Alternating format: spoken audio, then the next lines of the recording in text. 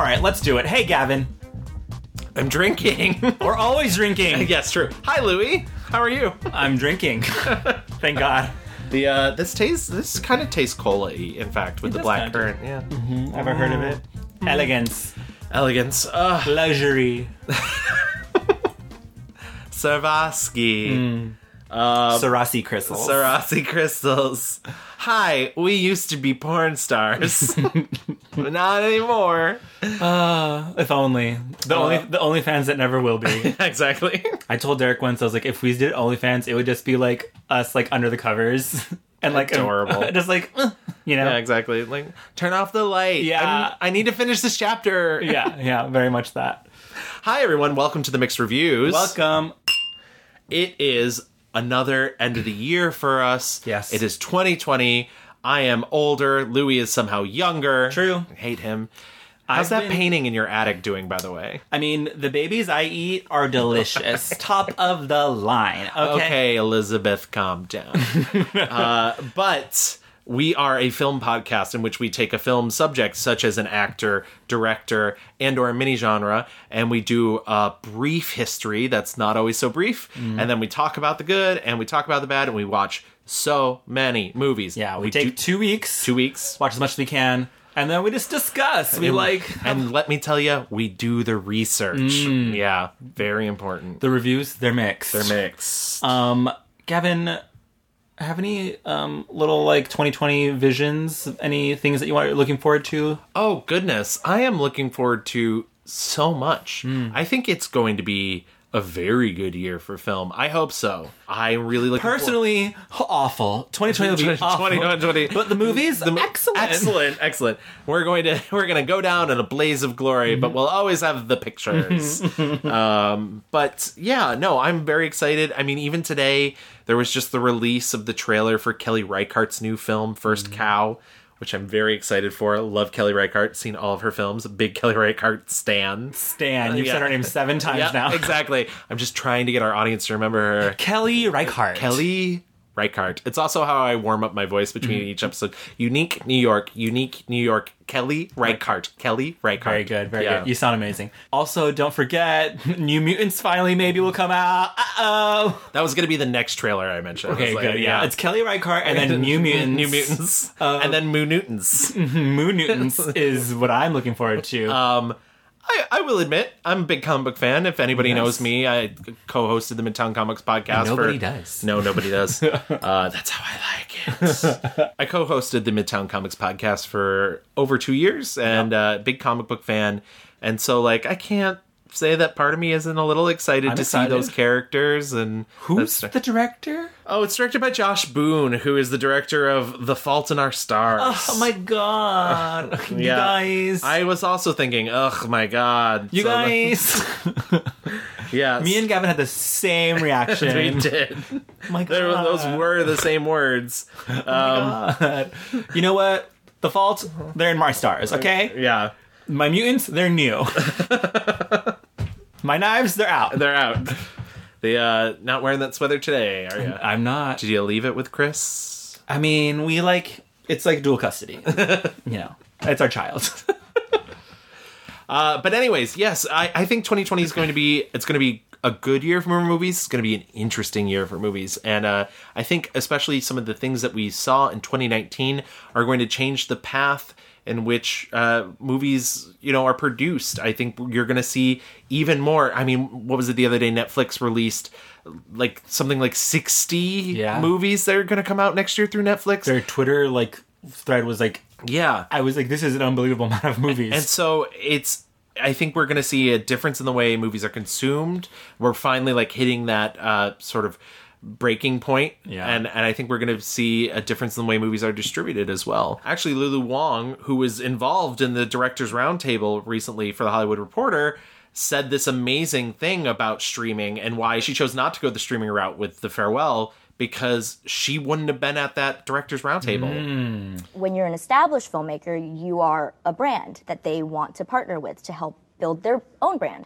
But with newer filmmakers, newer voices, you don't have a brand. You need to build that brand. And I know now, because our film has been in the theaters for 4 months, You know, for a film that's 75-80% in Mandarin subtitled, but is an American film, you know, to even first of all get that finance, but then to have that play as an American film, 100% Asian American cast, to be seen as an American story and play in theaters for 4 months, and then for me to be at this table, I know for a fact that if I took that bigger, you know, the bigger money, that they wouldn't have the energy to put behind someone like me to build my brand when they have so many esteemed established directors that are also part of the conversation. She thinks that there's still a premium of filmmaking, and especially we've seen like all of these discussions of, you know, Scorsese saying how he hates Marvel movies and superhero movies, blah, blah, blah, and like what's true cinema.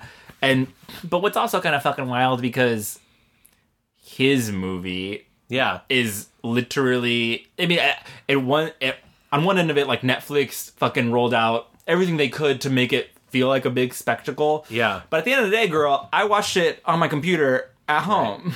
And it's 3.5 hours, so I'm sure you stopped it at some point. Oh, absolutely, Henny. Yeah. I mean, like, you can throw it inside a Broadway theater all you want. You can reopen the Paris all you want for your movies, but 99% of the people that are going to consume that movie are not going to have that experience. And so you can like trick yourself into thinking that, oh, my movie's still high art and whatever. But it's like, no, girl, you're sitting right next to Atypical, and, you know, The Dragon Prince is, yes, what I watch at home on my queue. And we're going to come back to Martin Scorsese's comments, definitely. I think that was a huge shakeup in the film world this year. But also, I think what's funny, too, is the name recognition goes a long way to sell those premium things, because I watched that full movie. I ended up really liking it. I do think it's a really interesting film, and I think it's most of the part that I loved is... We're talking about The Irishman. The Irishman, yeah. We haven't said most of the part that I love is the last hour, I'll be honest. Yeah. So like 2.5 hours before that are kind of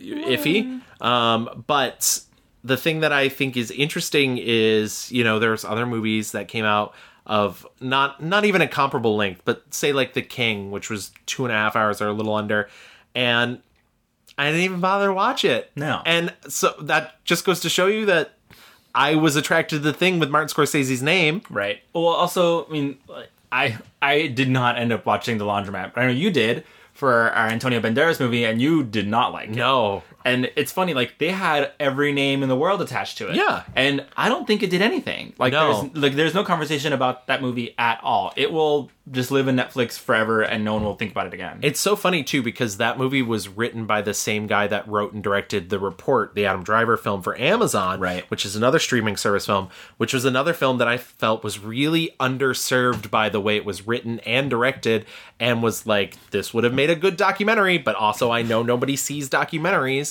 Well, that's funny, though. I mean, so, nice pivot point. I was thinking, man, so many documentaries before rarely get distribution, or they ever would. Like, and this year was the first year that I realized, oh my god, I get to see so many documentaries on Hulu, on Amazon, and on Netflix, especially on Netflix, and that are incredible, and, you know, give you new perspective to the world and insight.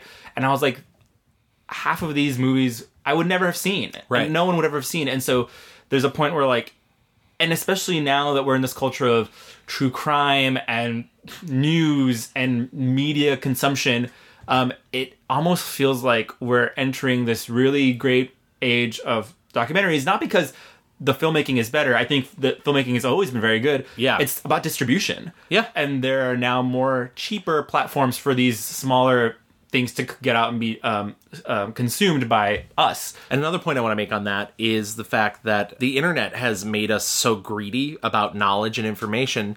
And I think the way that people consume documentaries is very similar in the way that they consume podcasts, which you're listening to right now. Hello. And I think it's a want of information to sort of feed into, you know, things that you may not know and things that you want to learn. And so I'm not saying that all documentaries are a great learning tool, but I do think that some of them are sought out more for that reason and less for pure entertainment value. Right. I mean, on the flip of that, but very closely and like the same side of the coin is like things that you love. Like, I mean, when you saw this year, you know, documentaries about Aretha Franklin. You saw documentaries about Trixie Mattel. Yeah. Documentaries about Linda Ronstadt. Like, fandom and things that you love and that you want to know, feel closer to these people. Yeah. That is also, like, the search for more entertainment and knowledge about the things that you love. I think, with this distribution, you really get that. I mean, literally, Trixie Mattel has a documentary out that you can go see about her. Independently financed, independently released. Yeah, and yeah. And that just feels very brand new. You know, she knows that she has a fan base of people that want to see her, and now there is a place for that to be seen and consumed. At 15, I moved in with my grandparents. And my grandpa was a country musician who played guitar. So that's how I got really interested in music when I was like 13 or 14. Sounds good. It never occurred to me to play music in drag because even though I've been playing guitar and singing and writing music for like 15 years, it didn't seem like it would fit with this. Before we move into our rewind, this is all set up for this year and things that have happened in 2019. But on a dark side version of the exact thing you're talking about, Fame, is there's this amazing Hulu documentary. It was just outside my top 15. It's called Jawline. It's about a Instagram influencer named Austin Tester and sort of like his rise and fall. But it plays, at least to me, like a horror movie. This filmmaker, Liza Mandelup, who made one of the most convincing, scary movies I've seen in a long time. And it's just a documentary about fame. Yeah. And I don't know. It's really interesting. I recommend you check it out. But once again, it's a streaming platform. It's right inside your home. It's very easy to access. I just want to tell y'all guys, if you got a dream, you got to chase it. Don't let anyone's opinions affect you. Damn, that was such a terrible broadcast. Speaking of horrifying movies, it's like that movie, then like Cats. Yes. For sure. Yeah. You know, talking about jawlines. I know. Talk about 2019. We got digital fur technology. It's going to be all the rage. I tell you, the second half of 2020, all the films are going to have digital fur technology. Yeah. Can't wait for, Disney to start using it as well. They're going to make Lion King again, actually. Yeah, but now using digital fur technology. This time it will be live action. Yeah, this will actually be live action. Yeah. But digital fur. Totally. I can't wait to see Blue Ivy as Nala in this version. Oh, yeah. And she's in a sleigh. Yeah. She'll get an Oscar. Exactly. Beyonce will still not have an Oscar, but Blue Ivy, yeah, absolutely. Oh my god, are we asking for the Bayhive to come for us? Fuck. No. Don't come for us. We love her. We love her. I will say Homecoming, which, speaking of documentaries, another amazing concert film that came out to Netflix. And one of the brilliant things is they really let Beyonce herself take the reins. It's like her conception, 100%. It's one of the best concert films I've seen in a very long time, and really worth watching. I think it's also somewhere in my 25. I rank every new movie I see because I'm a monster. True. But it's 24 on my 25. Yeah. I mean, and you're right. I mean, that concert documentary, I mean, imagine putting out literally a year-old performance that overshadowed the current year's actual performances. Like, absolutely. People were enraptured. And it's great. Like, the way that they, edit it with between the two nights and the music and, girls and gals and guys and everyone, around the world just, screamed their little fucking faces off when they saw Michelle and Kelly come up with that. Oh, yeah. Incredible. My favorite moment of the entire thing. Solange just comes out. I know. Does the dance. And they're such sisters. Yes. Well, they are, but also but the performance of it. But they're believable as sisters. Yeah. That's good casting with Solange. Really good casting. Whoever they got for Solange, so wonderful. Wonderful. Hardly believe that she would beat Jay-Z up in an elevator. But anyways, that's enough of that intro. Let's move into our rewind.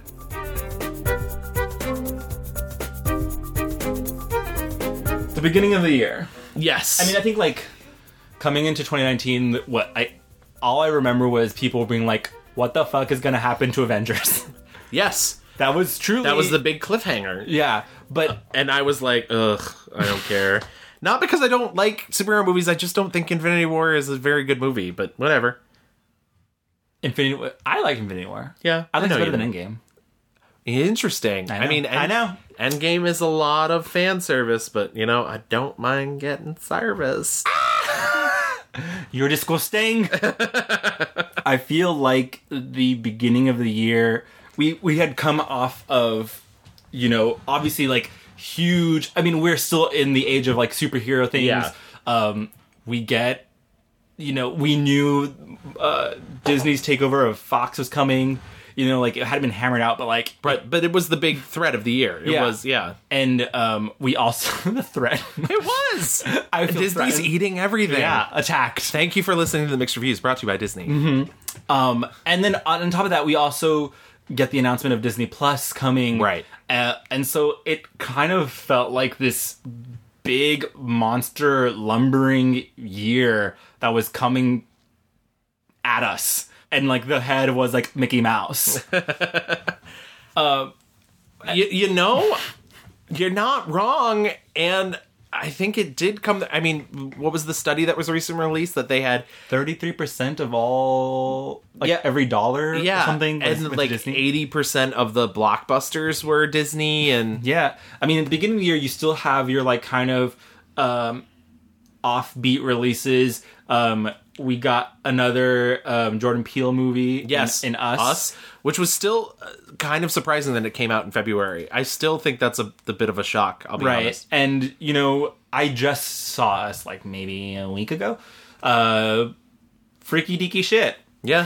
Do you have any idea what your first 2019 release of the year was that I saw? Yeah.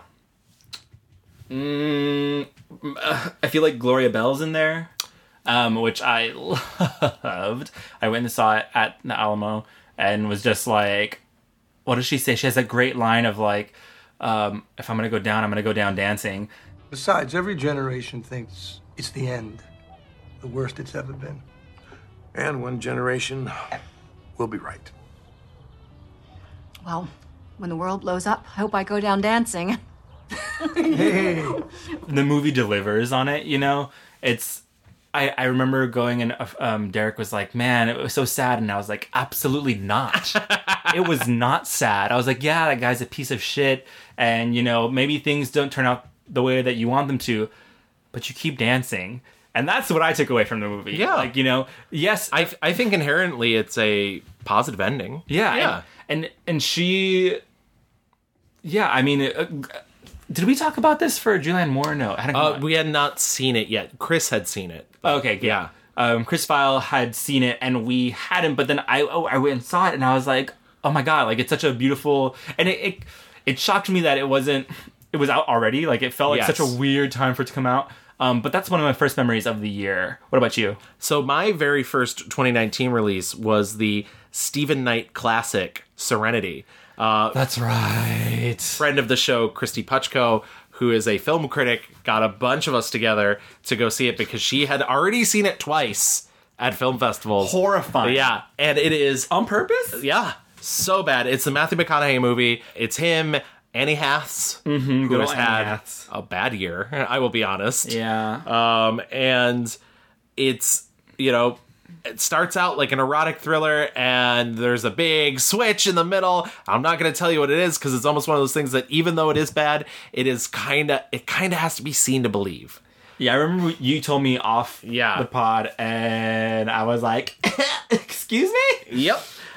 It's ridiculous and bad, but also if you need like a good time with friends. And that came out January 26th was when I saw it.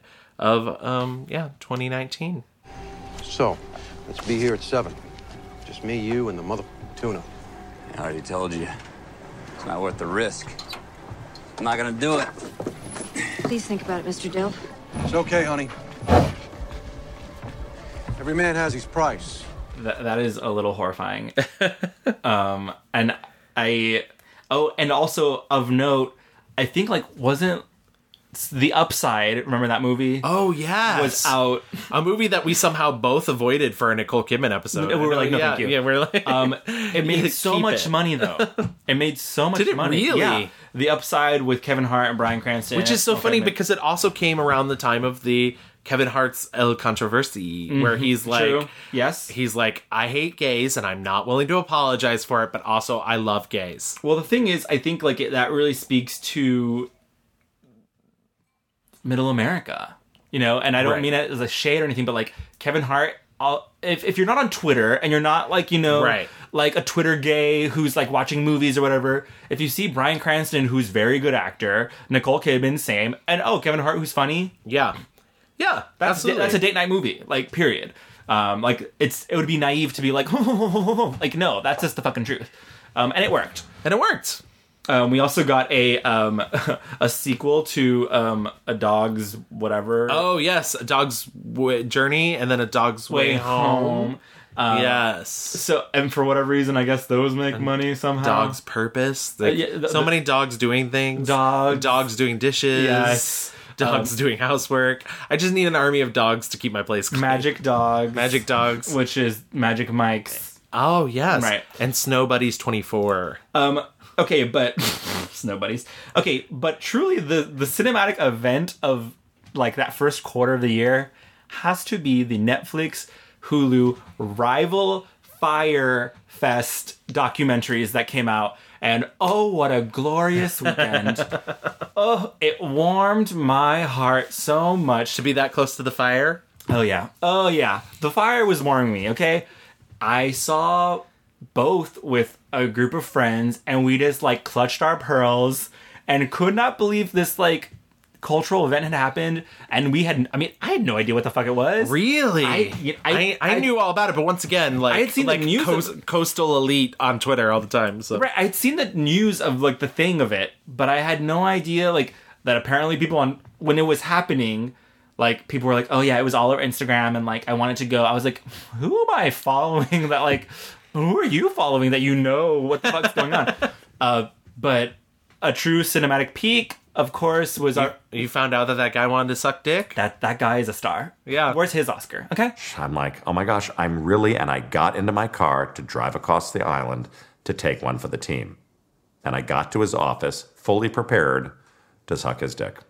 Best supporting actor for wanting to suck dick for Evian Hilaire. I think Netflix's one is By Fuck Jerry. Yes. Which was one of, like, the producers of the event. Yeah. And so they were able to, like, quote, tell their side. Yeah. And be like, oh, it was Ja Rule. This is like the Amy Fisher thing from the 90s. Listen, I'm old, so do you need me to explain the Amy Fisher thing to you? I mean, I don't know if I want you to explain it, but if you want. Amy Fisher was the Long Island Lolita. She was sleeping with an older man named Joey Buttafuoco, and she went to his wife's house and shot his wife, and she didn't die. And there was one week where there was 3 different television movies that came out, one produced by NBC, ABC, and Fox, I want to say, and 2 of them, one starred Alyssa Milano and one starred Drew fucking Barrymore. That's a get. Yeah, for a TV movie. And then the 3rd one, no one really remembers that girl. I'm so sorry. Please don't call us out. Right. But it was the television event of the 90s. I remember my mom watching all 3 of them. I just can't believe that guy from Greece was involved. Joey Buttafuoco. Yeah, sure. Long Island Lolita. Look her up. In February, you brought up Us. Yeah.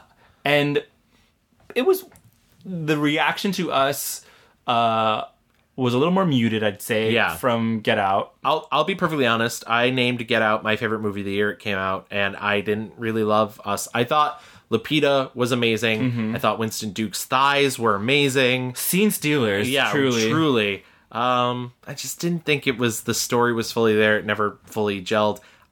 Please don't at me. I understand the story. I'm not a dummy. But, like... It's about Hands Across America. It's about Hands Across America, clearly. It's a mix of Chud and Goonies and all those video cassettes at the beginning of the film. Got it. Oh, my God. In February also was when Gina Rodriguez had the starring Miss Bala. Yes. And she tried to... I don't know, jump from... Listen, I watched In the Virgin. I can say this, okay?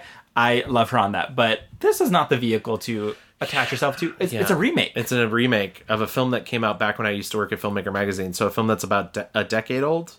Everyone's...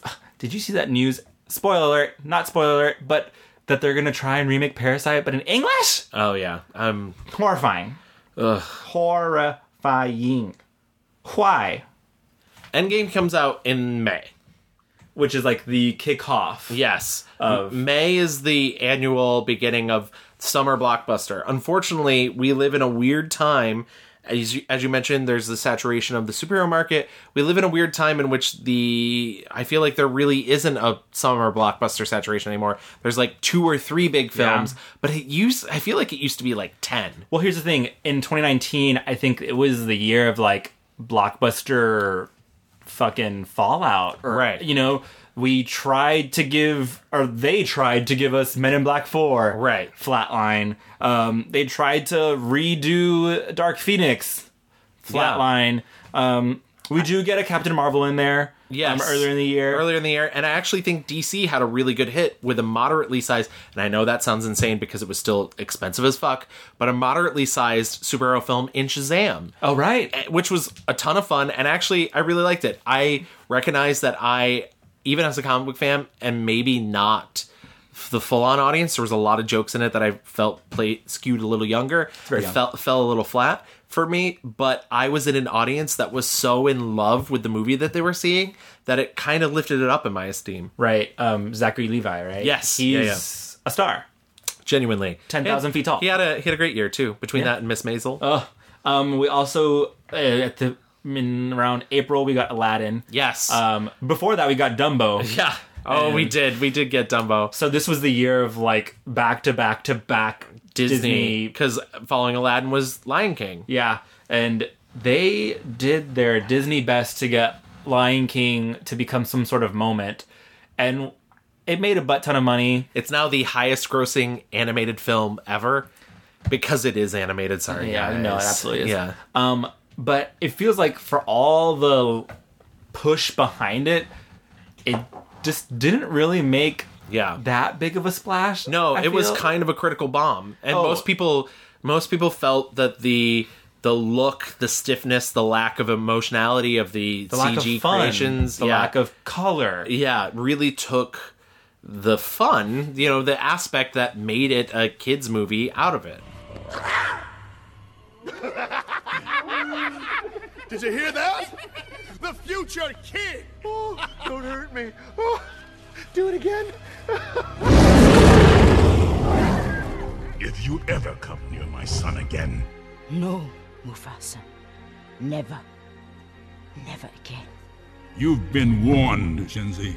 And it's wild because the Broadway show was able to... is doing live action every day. Right. And honestly, seeing that would have been more interesting and exciting than whatever, this monstrosity. But it's exactly what you said mere episodes ago.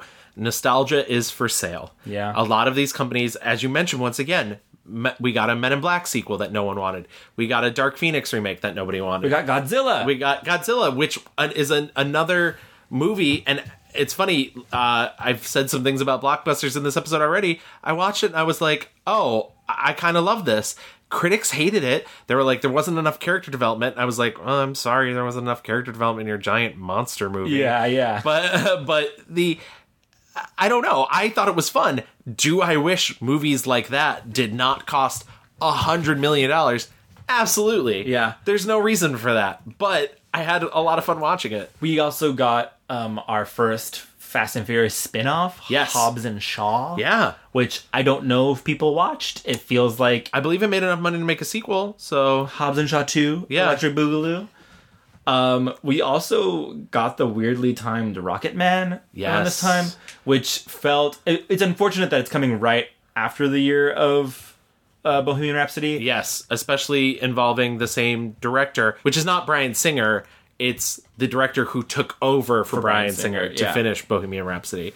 But once again, another movie I saw was completely charmed by. I ended up really liking it. I like the fact that it's much more... It's an actual musical. Right. And that was a lot more fun. Do I think it's a little of a soft, gauzy look at Elton John's life? Sure. Oh, 100%. Yeah. But I had some fun with that. We also... continuing on the, blockbuster sequels, we got another Spider-Man, Far From Home. Yes, post Avengers, post the tragedy of Tony Stark. I love the fact that they waited a couple months and then were like, spoilers. Yeah. I can't remember how Spider-Man Far From Home ended, but I know it was like a game changer. Yeah, it was. And we also got a Toy Story that I never saw. I didn't see it either. It keeps, and it ended up last week. It was nominated at the Golden Globes. It didn't win, which I'm sure was like actually kind of a huge blow to Pixar. But I mean, so here's the thing. So, and I was thinking about this today. Imagine being Disney. Imagine having more money than God, and just being like, let's just make another one. Let's make another one. I can't imagine how does money make you boring? I don't. I don't understand it. Is yes. Well, that's like what do they have to lose? Right. What does Disney have to lose to be like, you know what? We are going to produce this new story. There are so many creative and exciting people out there who want new stories and are willing to do the work. And Disney's like, no, let's make a Frozen 2. Which, like, whatever. People love Frozen, and I'll at least say Frozen has more of a cultural impact than this new fucking Lion King remake. Like, I guarantee that there are kids today that would still prefer to watch the old Lion King than the ones they made today. So, it just boggles the mind. And especially, like... But I always come back to this with people, and I'm sure it's the same with corporations, which are not people, no matter what they try and tell you. No matter what Mitt Romney says. I mean, at what point is too much money? Like, how much money do you need before you stop? Yeah, what is enough? And I'm sure for corporations, just as it is for people, the answer seems to be never. Which is wild because, and I think we might have talked about this in an earlier episode, I can't remember, but Disney is infallible now. Nothing is going to bring Disney down. Right. They're going to be fine. They could lose $1 bajillion off of one movie and they'd be like, bad year. We'll get them next time, and they will be fine. Like, no one's gonna lose their job. It's not gonna be like tank the economy because Toy Story 6 makes $2. If they do lose jobs, it's voluntary layoffs at this point, right? And it's just like shocking. And I'm so glad that Missing Link won because Laika's movies have never recouped their budget. Right? Never. Like Missing Link, which I just watched 2 days ago, which is a very like meh movie. Yeah, and especially in comparison to past things Laika has done. But yeah, the budget for that movie was about $100 million, and it made about $20 million, and that's fucking psycho. Yeah. And that's doing it for the love. Yeah, and I'm not saying that Missing Link is or was the best animated movie of the year. I'm not saying that at all. Right. But at least, I don't know what the fuck Laika's money situation is, who's funding them, but they are taking swings and putting out new and exciting things out into the world. Whereas it's like, man, Disney really just needs to remind kids to buy a Woody toy at the Disney store. We get it. It's fine. I mean, this might be even a little too inside baseball, but I've been talking about this for a while. I don't understand. Well, actually, I do understand, but hypothetically, I don't understand why other companies aren't going out and attempting to sue Disney based on antitrust monopoly laws. Mm-hmm. But the reason they're not, the reason I know they're not, is because they want to do the same thing. If Universal could acquire Sony, or if Sony could acquire, one of the other big ones, they would. Because they all want to have a lock on the thing that makes the most money. Right. And that's, we're headed towards it all. Like, Peacock is coming soon. Like, Disney Plus is here. I get it. Well, this is the year of people, I feel like, finally caught on that they're like, oh, I cut the cord cable and now I'm paying just as much for television as I did to pay a cable company to get so much more. We're at the nadir of streaming and all that. And all the articles and stuff came out about like the streaming wars, this and that, blah, blah, blah, what the fuck ever. But just if could Disney not, like, I don't know, just use Fox for their like fun new things that aren't properties or whatever? Like, it just feels so insane. What do they have to lose? I think this is a good transition point to bring up. Towards the end of the year, as we mentioned, Scorsese comes out with The Irishman, starts doing press. During the press tour, he famously compared superhero movies to theme park rides and said they're not cinema. How do you say the value of a film that's like a theme park film, for example, the Marvel type pictures, where the theaters become amusement parks? That's a different experience, and it's not even. I was saying earlier, it's not cinema; it's something else. You know, whether you go for that or not, but it is something else, and we shouldn't be invaded by it. And so that's a big issue. That's a big issue, and we need the theater owners to step up for that. You see, to allow theaters to show films that are narrative films. A narrative film could be one long take for 3 hours too. You know. He then had to write an op-ed to explain his position. I thought for the most part the op-ed was right. I think his assumptions about the movie North by Northwest don't align with my assumptions about the movie North by Northwest, which I think is really interesting because he is a scholar when it comes to cinema. He, finances foreign films. He does film preservation in a way that no other filmmaker does. So I don't ever want to say his interpretation is wrong. It's just very different than mine. But I will say this, and I think what was interesting and what's being lost a little bit about what he said, and I was thinking about this earlier, is that I believe part of what he's saying, too, is that the culture that surrounds these things, the popularity of these, have driven us to a point where we believe things are above criticism. Oh, yeah. And I think the idea of comparing them to theme park rides is essentially saying that. And to an extent, I agree. When you get on a theme park ride and you get off it, you either had fun or you didn't. You don't think too much about it. You don't say, oh, well, this thing didn't work for me, or this part of the ride. Like, no, you either fucking screamed your head off or you were bored. That's it. And I feel that's sort of what he's saying about these Marvel movies, is that you either sort of have to love them or you hate them, and that's it. And there's no middle ground. And I do think the internet culture has sort of engendered this society that believes that you can't think critically about the stuff you're consuming, which is sad because I think critically about the stuff I'm consuming all of the time.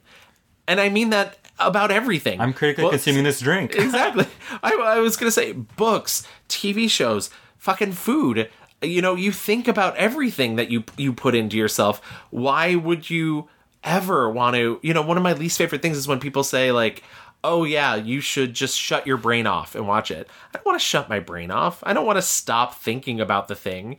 I like taking it in. I like being able to think about it. Gross, Kevin. I can always rely on you for a serious conversation.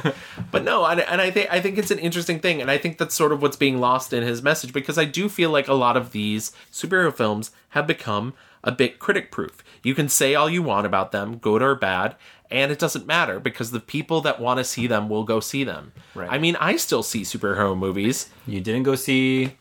What was it? Joker? No one saw the Joker, Hanny. Not in this room. I was going to say, but they did, and that's the problem. Right. I mean, it's funny, like, it's that thing of, are you so excited that you finally get to see these heroes that you love on the screen that no matter what, you're just going to, buy it. You're just going to buy it. I'm in. I'm all in because, oh, look, I get to see Ant-Man now as a character. And you don't... And you don't want to, you don't want that to go away. Yeah, I don't want there to not be my favorite hero on the screen anymore. So I'm not going to say bad things or not give money to that because I want to keep that coming. Right. And that's, I mean, I'm not a Star Wars person, but it feels like from what I barely know about what's going on in that realm of the fandom online, it just this thing that you love and you want them to keep coming, but you are and I think I know, like, for a fact my sister is like, oh, we love Suicide Squad, we love, like, every comic book movie out there, her and her family, they love. I'm like, Claire, no, that sucked, like, and I love these characters too, but no, this is bad. Right. And it's okay that was bad. There can be bad comic book movies. Right. There are bad comics. There are bad comics. And I think also a thing that's being lost in what Scorsese said is in his op-ed, he wrote about how he didn't grow up with these comic book characters. And if he had, he probably would be excited to see them. Yeah. And it's a cultural moment he has missed. Right.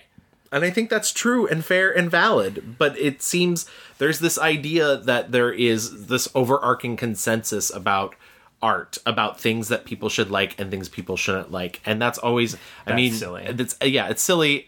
It rides everything from the binary of gender to, you know, it's this idea that you can't ever think outside the box, and it's really unfortunate because it does seem more pervasive in 2019, and maybe that's something we can work on losing in 2020. That it's cooler to have a variety of ideas and a variety of experiences and a variety of stories. I also wanted to point out, I just saw a big moneymaker from the summer was Good Boys. Yes, it was a huge moneymaker, shockingly. Yeah, and I think I read it was like, you know, a high concept will really go a long way, and like the concept was like children cursing. Right. Did you watch this? I didn't. I did not. I have friends who have told me it's very good. I'm sure it's very funny. Yeah. I'm not knocking it, but yeah, it's of note that it made money. Yeah. It just didn't pique my interest. We had a third John Wick movie come out. Yes, and I liked it better than the second one. So, and I know that's not a popular opinion, but I'm saying nice things. So, like, whatever. Just be happy I'm saying nice things. Kind of in the same vein what we're talking about, we had Detective Pikachu come out this year. Yes. And I watched it, and I had friends being like, how was it? I watched it, I think, by myself. And how was it? I was like, you know what? It was cute seeing them on the screen. Was it good storytelling? No. But it was good seeing a little Pikachu and Bulbasaur, like, running around. That's kind of fun, you know, but... Because it was the first live-action Pokemon movie that's been made in America, I want to say. Yeah. I don't know if there's been other live-action. I doubt there's been other live-action. I mean, it's huge in Japan. But just like this podcast. You know what? But, like, my personal Oscar goes to Rita Ora. Yes. For all of her contributions into the cinema this year. Did she play Jigglypuff? No, she didn't get the part. Oh, no. No, she tried, but no. She didn't have the range. Day 42. After much trial and error, we perfected a stable method to extract Mewtwo's DNA. It's Mewtwo. No, wait. Wait, Mewtwo came from this place? Oh my god, are they going to let Jigglypuff sing the In Memoriam at the Oscars this year? They better. Someone call her. Get her on. She might be busy. She might be busy. When we get to the fall, the more, This is the start of award season. Yeah. Which only seems to get longer and longer every year. Let me see. We are currently in the midst of award season, which is even funnier. Didn't the Oscar voting just finish? Oh yes, and the Golden Globes were this past weekend, and you know, shocking everybody with the upset that is 1917 as Best Picture for Best Dramatic Film. I went to the theater to see it yesterday. It's fine. I think Roger Deakins is like an amazing cinematographer and does a really good job, like with the magic trick that is trying to maintain it as one shot. I think the story is kind of, but that's Sam Mendes for you. Sorry, rewinding a little bit. Me and Derek went and saw Blinded by the Light. Oh yes, and he cried. It's a cute movie. It's by the director who did Bend It Like Beckham. And it's very firmly in the wheelhouse of movies I love. If you've listened to our last movie roundups, I'm always like crying over like a movie that has like strong musical undertones. This movie didn't quite get all the way there for me. Sing Street, it is not, but it's in that same vein. It's very cute. Also, Downton Abbey came back. Yes, and the olds. They loved it. They did. They said, take thee to the theater. It is one of those things where like Downton Abbey is something like I shared with my mom, so like it is like a warm blanket watching it, but I have never seen a film with such low stakes. Oh, yeah. It's literally like, the king and queen are coming. How will we ever be ready? And it's like a gorgeous house with like an army of people. Exactly. And also, like, the best thing is there's an assassination plot at one point in it, and I was like, where did this come from? I was like, what are you doing, guys? But it is funny to watch, to just literally watch a 2-hour-long episode of that show that has, you know, an extra $20 million involved in it. So it's just like extra, everything's a little more opulent than it was. Speaking of olds, we got another Rambo movie. Yes. We got another Terminator movie. We did. With some original flavors back in. And what's annoying is you get both those things and you still don't get another Time Cop movie. Nope. Hello? Where is it? Where is it? JCVD. We need it. I think the first like big kind of Oscar movie that broke out was Judy. The Return of Renee Zellweger. I don't know if the movie really broke out, but she did. She did, and it deservedly so. The movie is not great, guys, and I recently watched it with my mom, nonetheless. Speaking of, hi, Catherine. But she is genuinely amazing in the film, and I'm very impressed because it's not even just about... In fact, I would say maybe the weakest part for Renee Zellweger was the singing, because she just sounds like Renee Zellweger, but she's got the moves down, the speech pattern, the look, and I was surprised. I was really surprised. You won't forget me, will you? Promise you won't. In October, we get Joker. Comes screaming right out the gate, wins the Golden Lion at the Venice Film Festival Awards, surprising everybody. That's one of those awards that you put in front of your film when you release it. So people were like, is this going to be the first DC film that has like a official Golden Lion winning? Like, I didn't see it. Same. I've seen both Taxi Driver and King of Comedy. They're great movies on their own. I don't need to do it again. I just had no interest. Yeah. You know? I agree with Scorsese. I've seen clips. Why do I need to see the full thing? Beautiful gowns. Beautiful gowns. I'm not interested in Joaquin Phoenix as an actor. I'm not interested in mining the Joker as a character for entertainment. Right. None of my boxes are checked in that movie. And there are people out there that this movie's for them, and good on you. And I'm happy and glad if you enjoyed it. Right. But, and that's... I mean, that's the adult thing and that we're trying to say. There's a variety of opinions in the world, and if that floats your boat, good. The reviews, they're mixed. Yeah, exactly. But I agree. I just don't have any interest. It doesn't... A Joker origin story in any way, shape, or form never kind of grabs my attention. Mm-hmm. And I mean, isn't that what people loved about The Dark Knight? Is that the Joker didn't have an origin, was constantly lying about what he... Well, that's the whole thing. Like, the Joker is supposed to be just chaos personified. Right. Like, you know, there's supposed to be no truth. It's just... Right. It's just the Joker. It's just, like, chaos. You cannot tell the truth. You cannot understand. There is no understanding. Right. He wants to watch the world burn. Right. Like, that's it. I've said this before. Last year, the latest Halloween sequel came out, and there was this great moment towards the beginning that I really loved.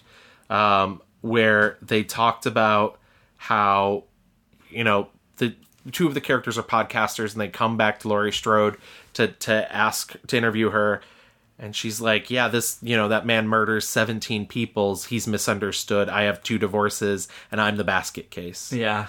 And that's why I think society at the moment, I don't know if we're at the tipping point of it. There's a huge heft of true crime podcasts. I'm not saying you're bad if you listen to them. I totally understand the urge to listen to them. I've listened to some myself.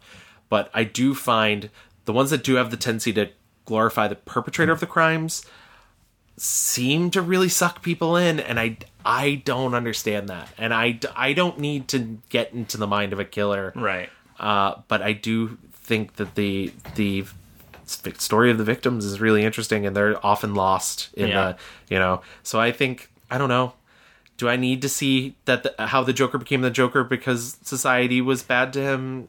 Nah. On a happier note, I remember watching this movie with my mom over the holidays. We watched Dolomite Is My Name. Yeah. We had a lot of returns, I guess, this year. You know, we had Renee, and this one we had the return of Eddie Murphy, playing Rudy Ray Moore. And honestly, this movie is wholesome. It is. It is, you know, it's funny. It's, you know, I would not say that Rudy Ray Moore was a wholesome man. No. But it's funny. I had this, watching it, I was like, I'm having a lot of fun. I really like this.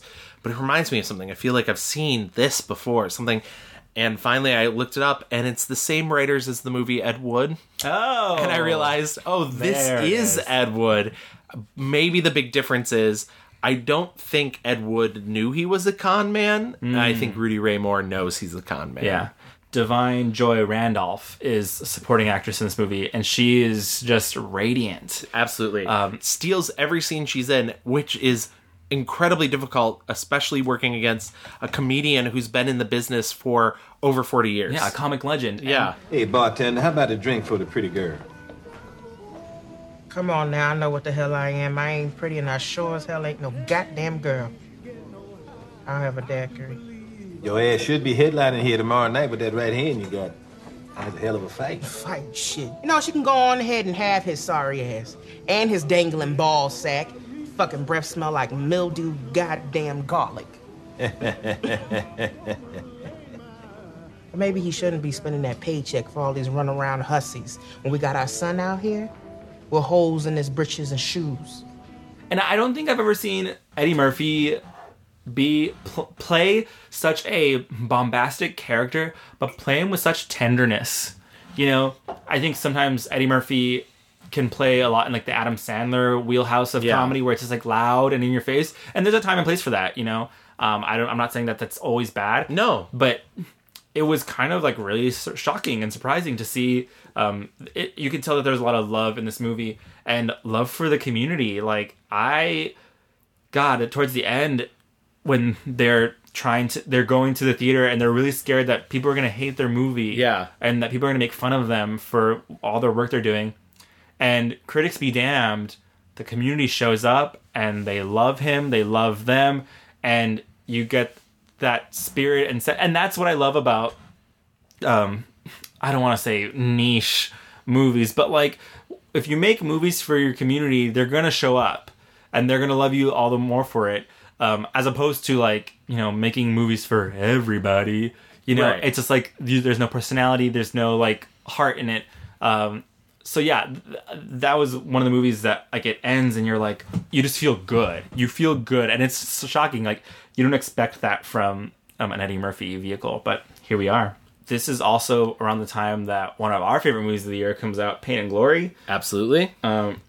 Which is funny because I will say, in terms of advertising, it didn't receive enough in America because I was recently at a New Year's Day brunch and we were talking about it and everybody was like, has that come out yet? Oh, horrifying. Will Smith's like renaissance also continues. He's in Gemini Man, which just kind of continues the like, I don't want to say downfall, but Ang Lee's I don't know, grand experiment of filmmaking. I mean, I think that's what it is I think Ang Lee has reached a point where he's just like, let's play. Yeah. You know, I've heard that it's like not that great of a movie, but as like a science experiment for how well you can pull off de-aging somebody. Yeah. Parasite comes out later in the month. Jojo Rabbit, The Lighthouse. We got another Maleficent. Yes. Which I'm sure made a butt ton of money. We get another sequel in Zombieland, which I think came out way back in 2009. Yes. So almost it's a decade. Years. Yeah, 10 years later. Did you watch it? I did. We went to the theater to see it for the zombie episode. Oh, very good. So, yeah. It was fun. The Zombieland movies are everything you expect them to be. Yeah. Fair. You get to the end of the year, you get prestige dramas. They're all coming out. We mentioned The Irishman, which went to Netflix, but had a significant amount of theater play, which is rare for a Netflix film. I mean, significant for Netflix, I guess. Right. Like, it never hit any of the big chains because they're still boycotting Netflix movies. Right. Yeah. We also got Harriet, Motherless Brooklyn, which took what's-his-face 10,000 years to make, and then like Edward Norton. Yeah. Edward Norton, yeah. Sorry, Hanny. Marriage Story comes out quickly after The Irishman. It's kind of funny that Netflix was firing on all cylinders, right? They've set up Dolomite, Irishman, Marriage Story, and The Two Popes. Yeah, and I know it was a bit of an outlier, but The King was also part of their big awards push. Yeah, and it was like full saturation. They were like, and they did also put forward American Factory, which is a new documentary that's on Netflix. Yeah, it's in my top 10. I highly recommend watching it. It's kind of a horrifying watch. Oh, it really is. It's definitely like a thesis about how capitalism will kill us all. Yeah. My favorite part is like the Chinese people at the very beginning being like, "How old do you think these houses are?" And he's like, thousands of years. And she's like, America's 200 years old. Yes. And I was like, whoo! We get also Stephen King's Dr. Sleep. Yes. Big year for Stephen King. I know that sounds made up. It is not. No. You got It Chapter 2. You got Dr. Sleep. You got Tall Grass. There's the Netflix one. I cannot tell you. Yeah, sure. Patrick Wilson needs work. Oh, poor guy. Shia LaBeouf also coming back hard with Honey Boy, which is now streaming on Amazon. Yeah, and to a lesser extent, Peanut Butter Falcon. Which was Peanut Butter Falcon. Yeah, which was an underseen sort of big indie hit. One final reboot for the year, Charlie's Angels. Yes. Which, the sad story of Charlie's Angels. That well is dry, honey. Yeah. No one wanted it. Yeah. No one saw it. Which bums me out because I do understand the thought process of getting a female filmmaker and giving her the reins and letting her do something with it. And I do love Kristen Stewart. I know that's sometimes not a popular thing to say, but like, she was the only person to sell it on. She's kind of a controversial figure when it comes to films anyways. And she's not I think she's a good actress. I don't think she's good at selling movies. Right. I don't think she wants to. And she even said in some of the interviews, because she made another film that came out very much about towards the end of the year about Gene Seberg, and she was doing the press rounds for that. And so people asked her about Charlie's Angels, and she's like, listen, I made this action movie, and yes, it's female-led, and yes, it's about female empowerment. I didn't expect every interview to be about, women in film. And it became this grander thing, and I think it pushed people away. Yeah. Because it stopped being fun. Right. Yeah, it's, you hate to see it. You hate to see it. But we also get, like, Ford v. Ferrari, The Good Liar. These are all Oscar baitities. The Report, A Beautiful Day in the Neighborhood. Yes, which I feel like came out and went. And, I mean, I keep hearing critics singing its praises, but... Yeah, this is Marielle Heller's follow-up to Can You Forgive Me? Yeah, and Tom Hanks maybe it's just Mr. Rogers' fatigue after the documentary last year, but... Maybe. Yeah, I mean, a lot of people still say that Tom Hanks is in the race for an Oscar, but whomst knows. This piece will be for an issue about heroes. Do you consider yourself a hero? I don't think of myself as a hero. No, not at all. What about Mr. Rogers? Is he a hero? I don't understand the question. Well, there's you, Fred, and then there's the character you play, Mr. Rogers. We got Knives Out. Yeah. Which is fun because, like, I feel like that was not, outside of having everybody and their father in the film, wasn't really an awards push. No. That was like a surprise. Yeah, it was just a fun end of the year whodunit. I enjoyed it. I had a good time. I found, maybe a little inconsequential in the end, but it's fun. Yeah. I also love, like, secret shitting on white people. Yeah. And that movie has a lot of it. It was also, I want to mention, a great year for POC and women filmmakers. We got Queen and Slim. What was the movie I just saw? Atlantics. Yes. Maddie Diop, it's one of my favorite films of the year. It was my 7th favorite film of the year. Spooky, but like in a very different way. Yeah, in a really meaningful way. It had a message behind it, about immigration and fair workers' rights, and it was beautiful. Also, oh yeah, like just looking at it, I was like, oh. Well, it was. I mean, it had the same cinematographer as one of my other favorite films of the year, which was Portrait of a Lady on Fire, and that's Claire Methon. I doubt I'm saying that right. She's French, but Claire Methon? But genuinely a talent to watch. Her eye is flawless when it comes to making films. She also did Stranger by the Lake, which I don't know if you saw for our Queer Cinema episode. I know that's a spooky gay shit. Spooky and lots of sexy sex. Early in the year, we got The Farewell from Lulu Wang. Yes. A huge breakthrough American independent film. Yeah. Yes, it is majorly in a foreign language. That doesn't make it any less American. It's a true immigrant story. Get him, Jade. Yeah. That movie, like, fucked me up a little bit. I loved it. Yeah. Awkwafina is kind of like a revelation in it. That scene where she's talking about leaving China and just, like, not understanding when, like, grandpa died, and even just the way she says "nai-nai." Yeah, you feel it in your heart. You feel it in her bones. It's just, oof. It's that movie got me. It's definitely one of my favorites of the year. 11th favorite film of the year for me. I think it's in my top 10 for sure. Visit from America. I went to school in the UK for many years. Oh, that's cool. Where do you live? I'm in New York. New York. I always want to visit New York. It's a very beautiful city. Yeah, it's very beautiful. Question, do you know about my grandma's condition? 你们说的啥呀？奶奶她在英国学习，所以她会说英文。 At the end of the holiday season, we get another Terrence Malick film. Sure, hon. We get another Jumanji. Terrence Malick, who goes, yeah, the Holocaust is bad, but think of the Christians. Hello? We also got another Jumanji film. Yes. Which directed by Terrence Malick. Terrence Malick Jumanji film. Sure. Video games and board games are bad, but think about the Christians. Hello? Another return, speaking of, Adam Sandler in Uncut Gems. Yes, in Uncut Gems. A surprise performance. I saw Uncut Gems. I really liked it. I will say this. I do not understand the award talk about Adam Sandler because I think he's good in the movie. I don't think he does anything extraordinary or above his means in that film. I mean, he has to scream most of it, you know. I think, you know, there's other standout performances in that Kevin movie. Garnett.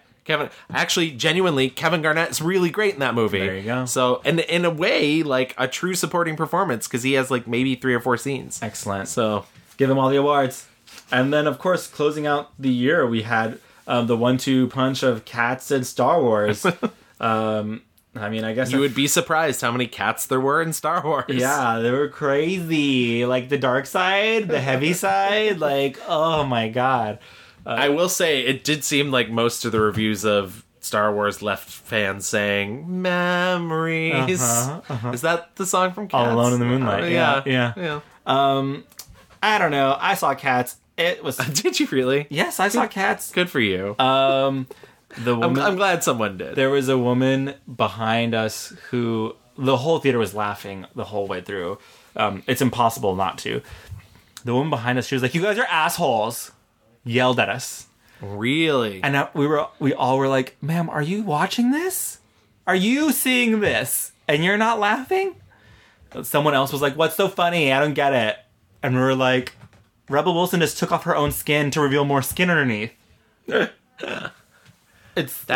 mean, I understand theater etiquette. I get it, but I don't know. Not for Cats. Yeah, read the room. I mean, truly, no, not on my watch. I forgot we also had Bombshell come out. Oh yeah, that movie's real bad. That movie is in my 3rd least favorite film of the year. Wow. So, yeah. And also Little Women. I saw Little Women on Christmas Day. Did you really? Oh, yeah. What a sweet Christmas day you must have had. It was great. Well, I'm not a poet. I'm just a woman. And as a woman, there's no way for me to make my own money. Not enough to earn a living or to support my family.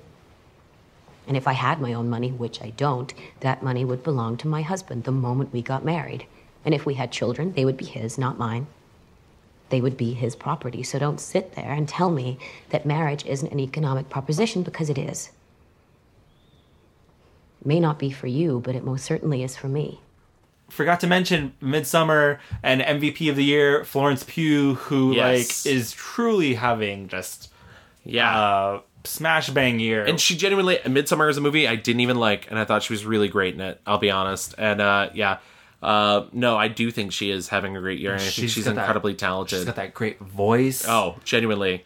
She has like a sweeter version of like young Kathleen Turner. Yeah, I see that for sure. What's wild? So, Saoirse Ronan can do no wrong. Yeah. Luminous, Gorgina. I will say, until I was listening to another podcast that they said Amy is supposed to be the youngest woman. Oh, yeah. I was like, I've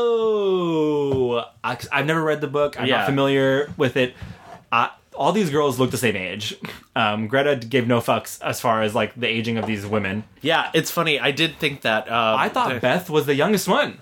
There's a scene where she's talking to Timothée Chalamet, Laurie, in Paris, and she says, "And me, in all of my 20 years," and then I like mentally started doing the math and was like, in that the first flashback that were like 7 years ago, and I was like, she's fucking 13 in the flashbacks. I was like, no, it doesn't make sense, honey. But and so like, if I had one gripe, it would be like the aging of them is very sus.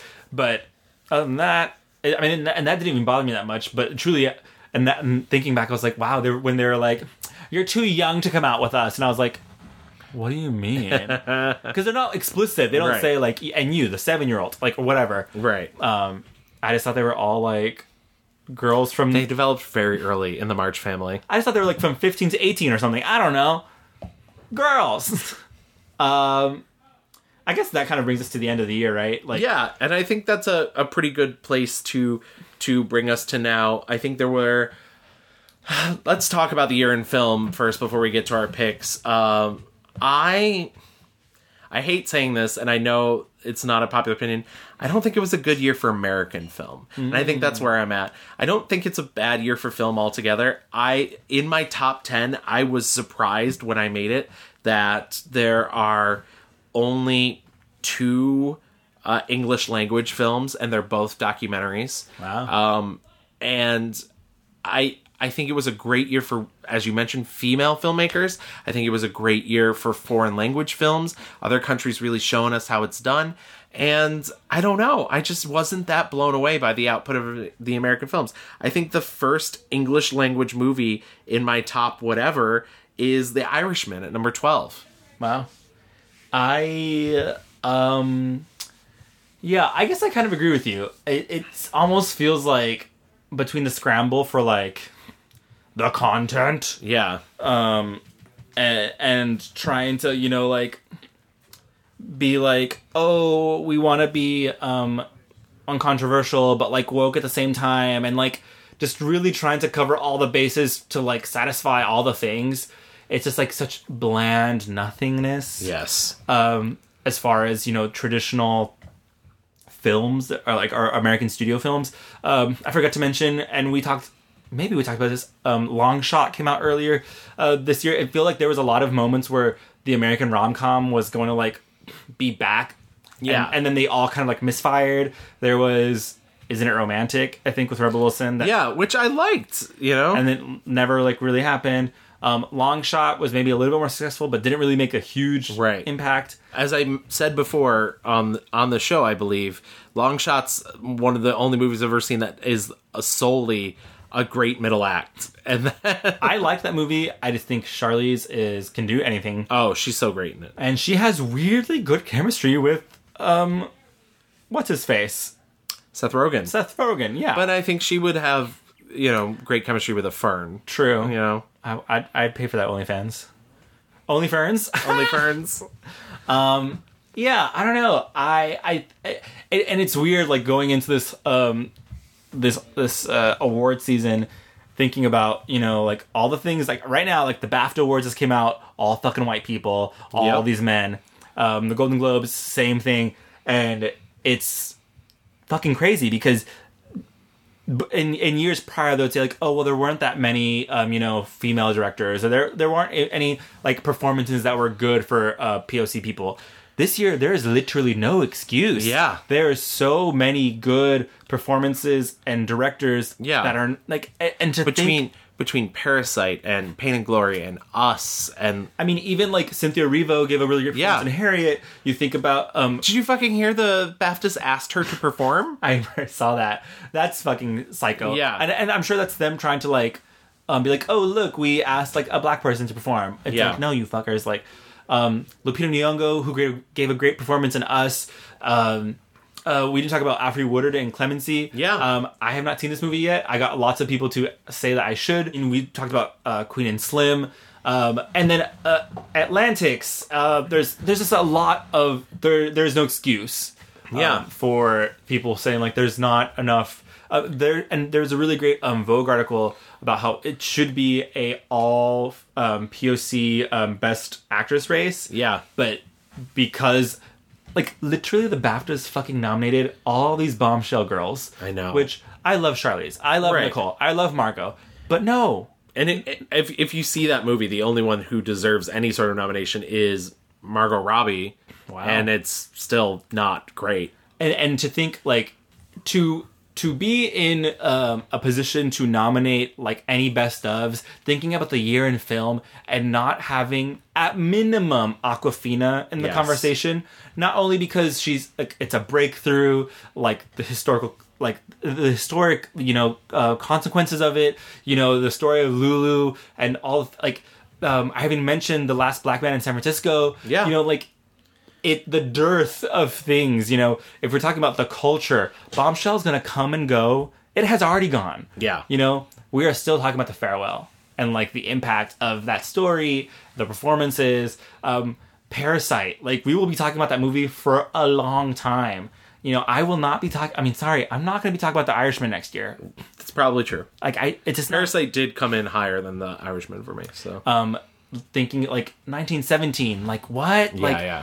Joker, like, well, there's an argument to be made that Joker made a big cultural impact. Fine, but there are other things, like an exciting Cynthia Erivo, that level of talent. You know, yeah. I didn't see Harriet. I heard mixed things, regardless, but she is amazing. Yeah, and to instead honor again, you know, another Nicole Kidman performance, another. Margot, once again, like, we've done episodes on Charlize, we've done episodes on Nicole. You know, we love these people. Yeah, I mean, it's just like this is not the cultural moment for them, right? You know, it feels so weird. It feels so weird and alienating. Yeah, even as I say this as a white individual. I know you are not white. Don't get up in arms. I'm up in Luis.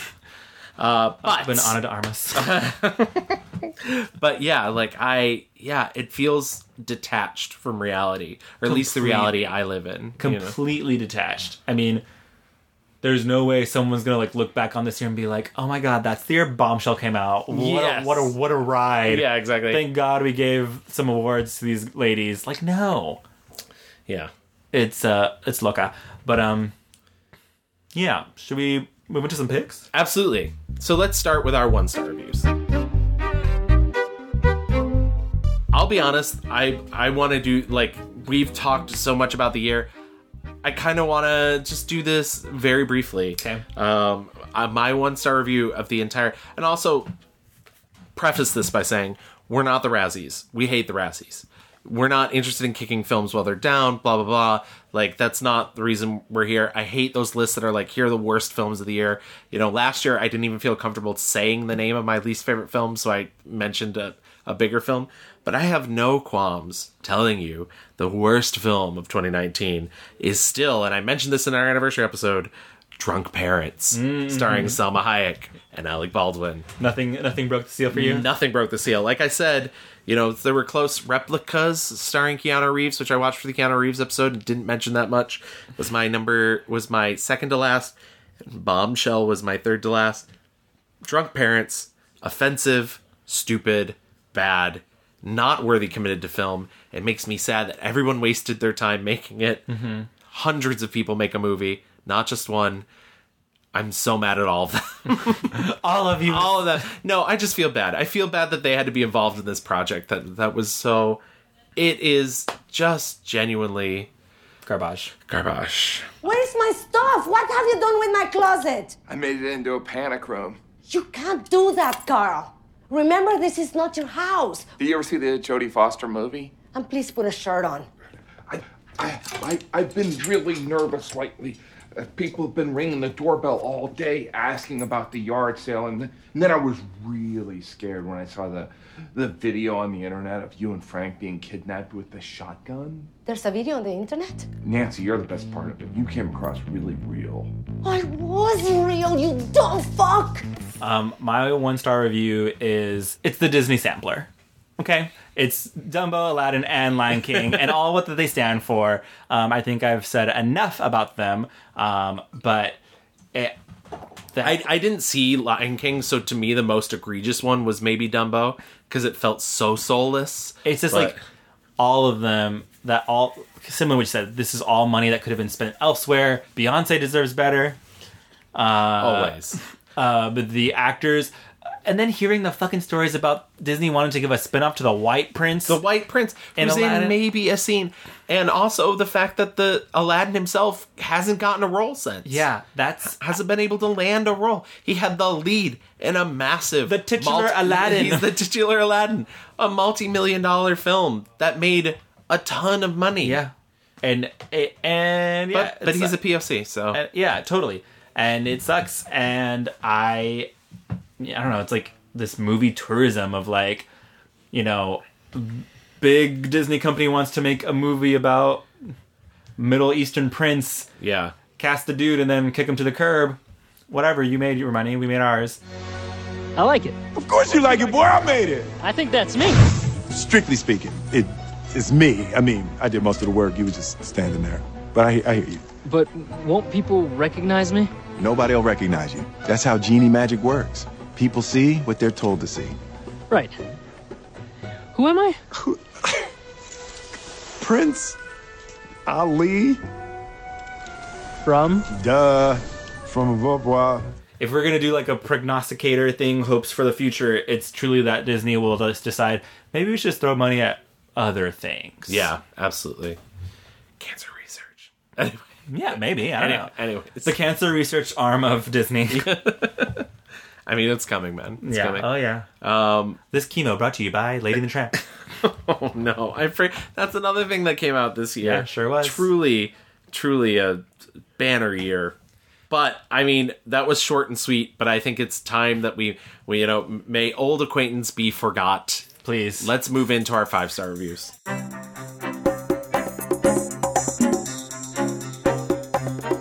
So I have put out my annual, used to be top 10, now I do a top 15 video. I watched it and I was like, 15? Yeah. I started that last year. Bonus. I was going to do 20 this year and I was like, too much. This level of fuckery is far too much. Flimflammery. But so I do want to do real quick, just my top 5, just real quick. One Child Nation, it's a documentary on Amazon. Horrifying. So good, though. It's on Amazon Prime right now. Absolutely. Watch it. Fugue, it was my number 4 movie. It's a Polish film. It's by, and please forgive me, I can't even pronounce English language names. Agnieszka Szmokzinska. That sounded right. It sounds right. Yeah. Really good. She's this amazing filmmaker. She did this film a couple years ago about that was like a retelling of The Little Mermaid in like an 80s rock musical style. Love that. Yeah, called The Lure. This film, Fugue, is about a woman who has a fugue state. She loses all of her memories. 2 years later, her husband sees her on a daytime talk show, recognizes her, and tries to reintegrate her back into her life. This movie is hysterical and traumatic and beautiful and dramatic and just all these things. Dan can attest. The ending of the film triggered me in a way I was not expecting, and I just burst into tears. Wow. Because I don't know. It's really fascinating and really great. I highly recommend. I sadly don't think it really got a release. It spent a month on Mubi, which is a streaming platform. Wow. And that was it. My third film, Birds of Passage, which is a Colombian film. It's kind of about the drug trade, not really. It's like an analysis of family and an analysis about this very small portion of society, but is also very dreamlike and trippy and interesting, beautiful imagery. My number 2 was Temblores, which translates to Tremors. It's a Guatemalan queer film about a man who goes to tell his family that he's leaving his family behind for his male lover, and his family turns to the church, and the church basically goes about the process of trying to convert him from being a gay man back into a straight man. It's a really fascinating film. Guatemala essentially has no film industry at all.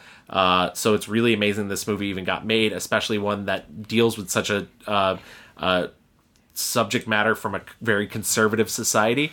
I also think it's the only time I've ever seen a movie that really delves into the idea that hatred is a business and there is money to be made in homophobia and money to be made in fear. Wow. And I think the movie really understands that. And then my number one favorite film of the year, Almodovar's Pain and Glory. We talked about it during our Antonio Banderas episode. I'm so glad we did that episode. I'm so glad I saw this movie. I don't know if I've seen a movie that has like torn my heart out and stomped on it, fluffed it back into normal shape and stuck it back in my chest. Yeah. Before. It is stunning. It is absolutely stunning. It's gorgeous from its use of color, from its use of actors. I really think Antonio Banderas gives the career highlight performance and maybe the best performance of the year. Yeah, agreed. Even though they're never going to nominate him. That's fucking bonkers. Yeah, and yeah, it's touching, it's sweet, it's sad. It's about love in general, the old love, new love, the love of a parent, familial love, and the past and the way that it fades and the way that it informs your future. Yeah, and about like coincidences. Yeah, and God, you're right. The way you said it, like putting your heart back in, because the ending of it, the breathtaking part of it is the ending where you're like, oh my God, my spirit is back. Yes.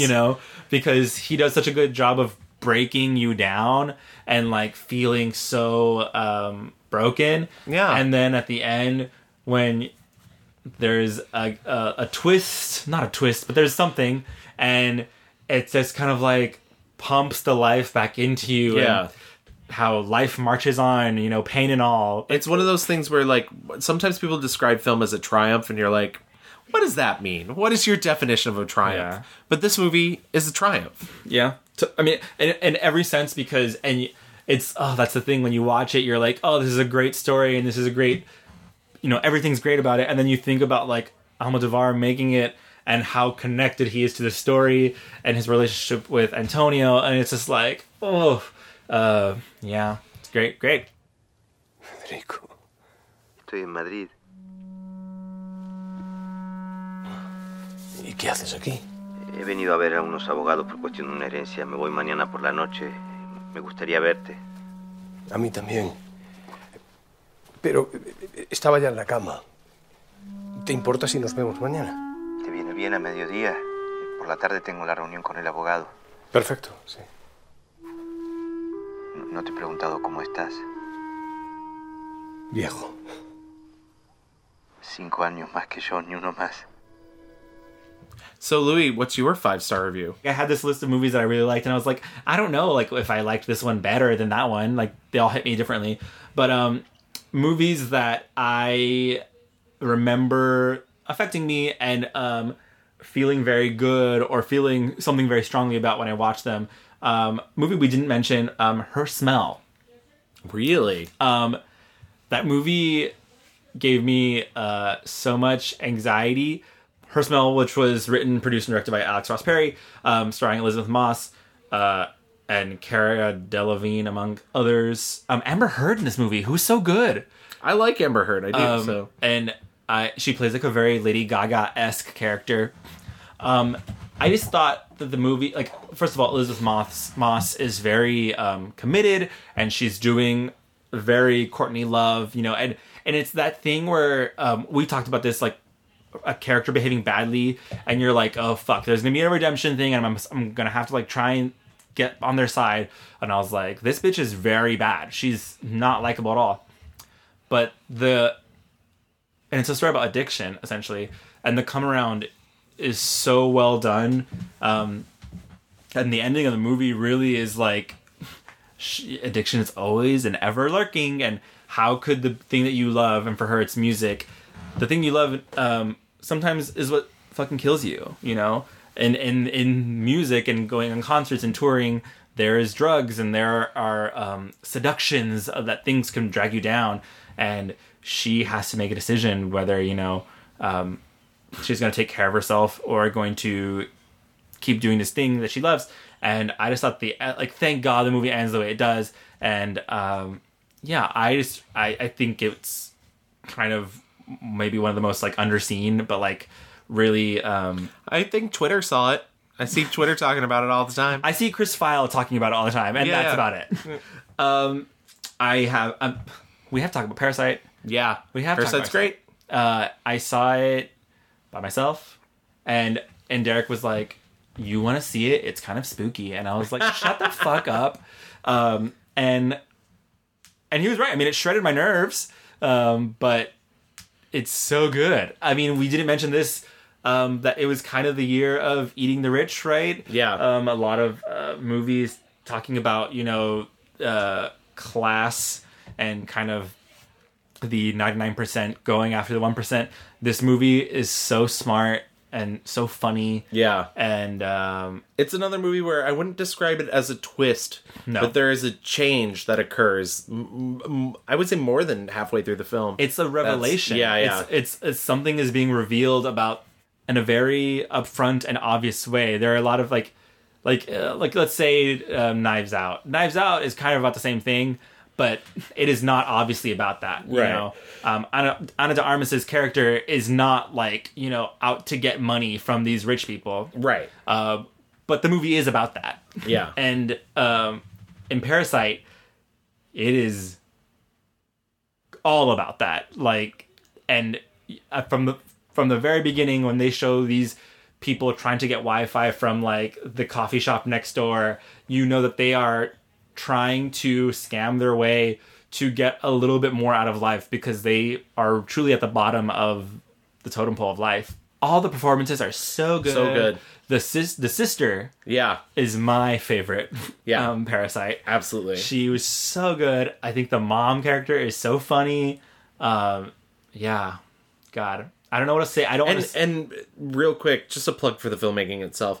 The filmmaking on that movie is immaculate. It is so well planned. It's so well designed. I mean, the way things look.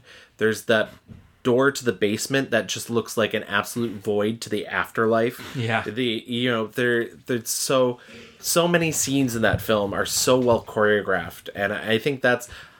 People keep talking about all the other things that make that movie really great, but these are the subtle things that you maybe don't notice. I think it's spectacularly edited and just genuinely it's complete. It's the complete package. Yeah, it's genuinely shocking. When people ask me about it, I'm like, all I can say is it's like nothing I've ever seen before, and it's shocking. Not in a bad way, not in a scary way, not in a freaky way. It just is I don't know. It's almost satire. It's almost farce. I don't know. But my number one movie of the year, hands down, and this is a stupid pick, but I love it so much, is Booksmart. It's not a stupid pick. That was in my top 20. Genuinely. Directed by Olivia Wilde. Her first movie came out in the summer, I think.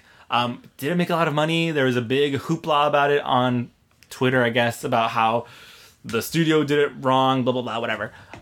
It was supposed to be the next Superbad, and I watched it again last night, and I was thinking, why did people think it was the next Superbad, and why isn't it? People thought it was because it is young, raunchy teens talking about sex and antics around high school, but it is not Superbad because it is liberal as fuck. Yeah. It is fueled by politics.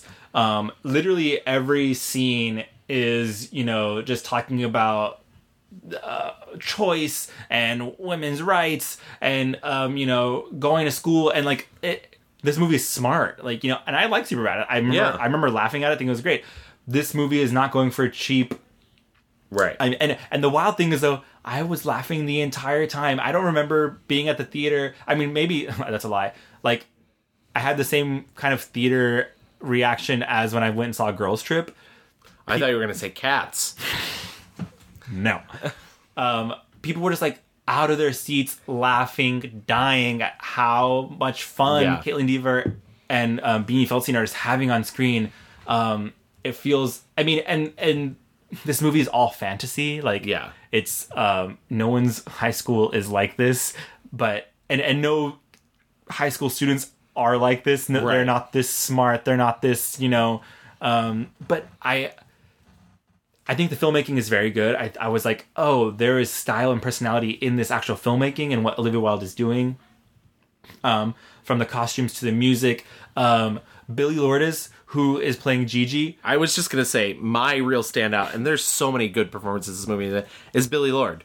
She's so fucking good. She is I read that they literally wrote her into more scenes because she was so good. And I think the main takeaway for me in the story is, as humans, we all like to like just label each other and we are only the thing.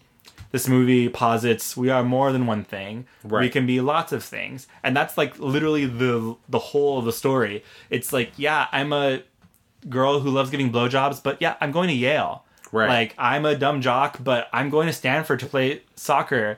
Oh, please do not stop on my account. You know what? My badge is stuffed with diplomas. Soon it's going to be stuffed with job offers and glowing profiles and commendations from the governor. So while you guys were all studying AP hand jobs, I was kicking ass and busting curves. And I'm going to continue to do that at Yale next year. So I like my choices, and wherever you three are next year, I hope you do too. I'm going to Yale too. What? I'm incredible at hand jobs, but I also got a 1560 on the SATs. No, you didn't. I got in early. To Yale. Uh-huh. Oh, Tanner, where are you going to school? I'm playing soccer at Stanford. Stanford University. What are you guys talking about? That's... No, yeah, Stanford. Stanford University. Hey, I'm not going to college. I got recruited to go code for Google. I mean, it's not Apple, but the bennies are pretty tight, man, and it's mid-six figures, so I'm not complaining. My boy. I'm so proud of you. My boy. It's amazing. Hey, you failed the 7th grade twice. Rule of threes.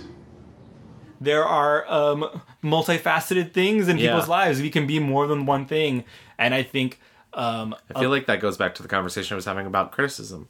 Yeah. You know? Yeah. Things can be more than one thing. The movie is on Hulu. You can watch it 10,000 times a day. I think this is one of those movies that is going to become a cult classic. You know, it's just endlessly rewatchable. And I think we have a lot more from Caitlin Dever and Beanie Feldstein. And I'm so excited. I think we have a lot more from Olivia Wilde. Oh. And I'm really interested to see what she follows it up with. Yeah, same. So that's great. Let's do our mixed reviews review real quick. Okay. So my 1-star review was 2019's Drunk Parents. My 1-star review was the Disney bullshit of 2019. My 5-star review was 2019's Pain and Glory. Mine was 2019's Booksmart. All right, let's move into our fast forward.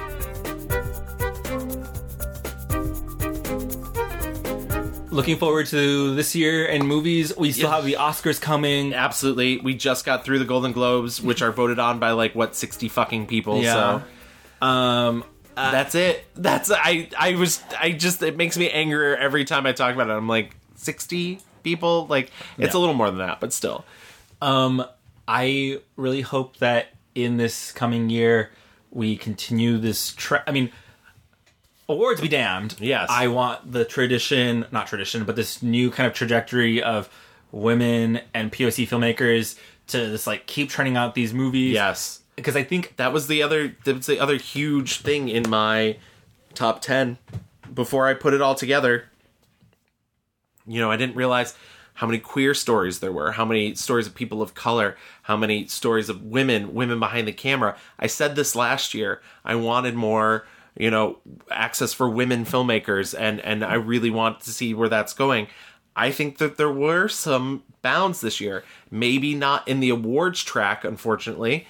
They seem to be being ignored, but I think there were a lot of really amazing films made by women. Yeah, and I think, we just have to keep flooding the market with it, because once that's the norm, it's okay that, should they be recognized? Absolutely. But once it's just normal to have female directors and, maybe this is Marielle Heller's, second big movie. I can't wait for her to have 10 movies. Right. And it'll be just A-okay and fine. And she can be like all the other directors out there that it's I had a movie, it came out and no one cared and it was fine. I keep going. And we get more from, Ava DuVernay, just more of these things. It's exciting to see, we are seeing more of Janelle Monáe, the actress. We're seeing Daniel Kaluuya as the actor getting more starring roles. even things like Parasite, which we've mentioned many times already at this point, it's become one of the highest grossing foreign films of all time.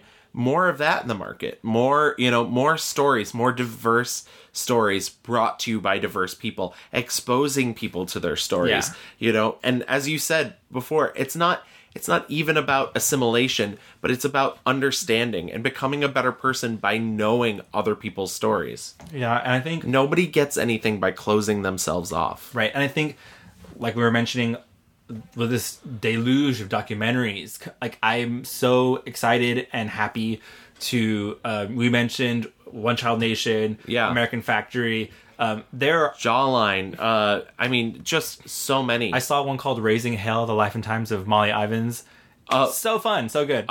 Hail Satan, which came out this year. Hail Satan was so good. I knew that was one of yours, that you love. Absolutely. There's so many. Edge of Democracy, really great film. The Great Hack. I didn't feel like I learned that much because I'm always cynical about technology, but really fantastic, interesting film about how we're all being fucking brainwashed. Derek's favorite film was Biggest Little Farm. Biggest Little Farm, which is on Hulu now, I want to say. So. Yeah, so like literally you can find all of these amazing film experiences even in documentaries. I know that sounds crazy.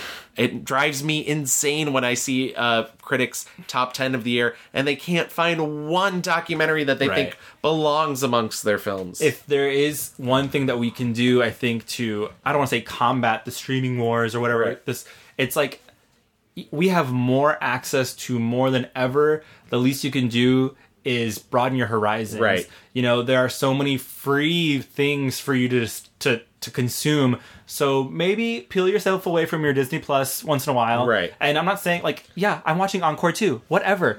But there are so many good things out there. If you're already on Amazon Prime, why not watch these movies? If you're already on Hulu, why not watch these movies? Right. And so if there is one, thing you're going to take away from, we're at this overload of stuff. Yeah. Maybe just broaden out a little bit, and you won't feel as like, well, I got to watch that other X-Men movie, right. Whatever. And I completely agree. I think the theme for 2020 should be broadening your horizons. And to that, Louis, I say it has been a really excellent year to broadening our horizons.